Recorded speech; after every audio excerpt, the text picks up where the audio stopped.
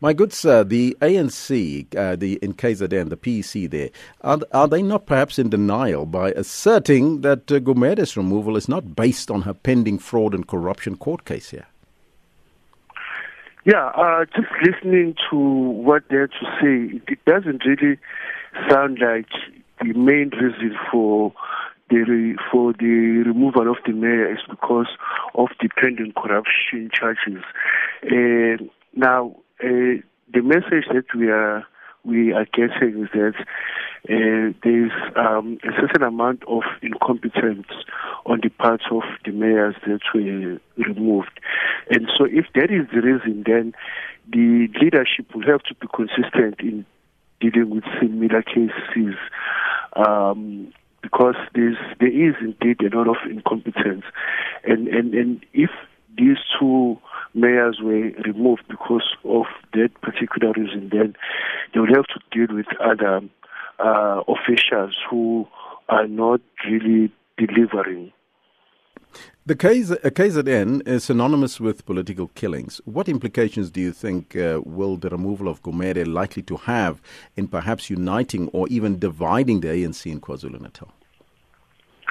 Well, look, there's no doubt that there are serious divisions within the ANC. And obviously what happened yesterday is going to further divide the ANC. Let me just say that I hope we won't see more political killings, particularly with regard to the decision that was made by the PEC yesterday.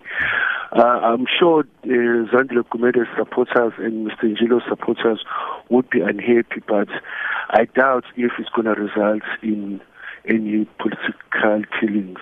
Why does the ANC find it so hard to be decisive when dealing with leaders alleged of corruption as stipulated in its constitution? Because they say that the two leaders will be redeployed. And is the ANC perhaps insisting on the redeploying of cadres that have failed or messed up in one municipality and expect them to improve somewhere else?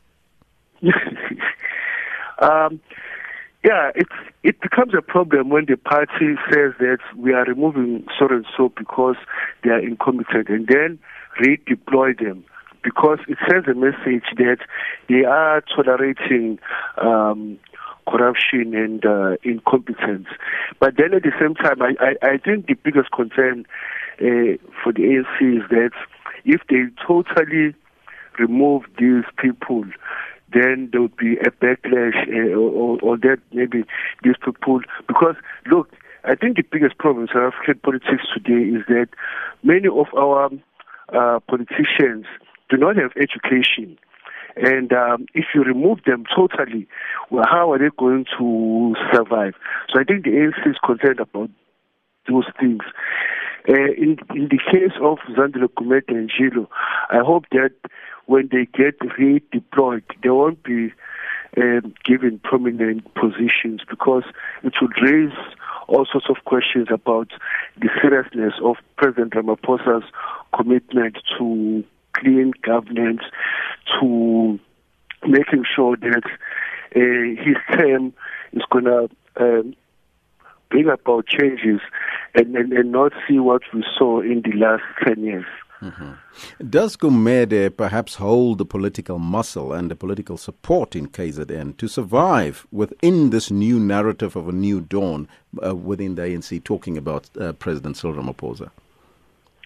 I think for me, I would say the fact that it has taken the ANC so long to deal with this matter suggests that maybe Ms.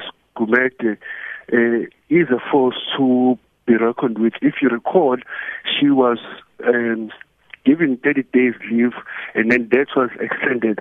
So that indecision for me suggests that, there was a certain amount of concern that if we deal harshly with her, there could be unintended consequences. So it does suggest to me that Zandile Gumede has some kind of influence. And remember that, in the ANC, there's this factionalism that's been going on, which the ANC has totally failed to manage.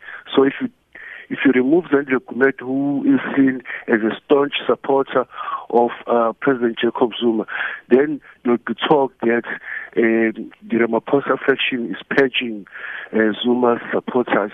And by the way, in this province, former President Jacob Zuma still enjoys a lot of support. So I can see that it was not easy for the ANC to reach the decision that was made yesterday. I thank you so much for your time. That was Mr. Zakhele Ndlovu. He's a political analyst from the University of KwaZulu-Natal.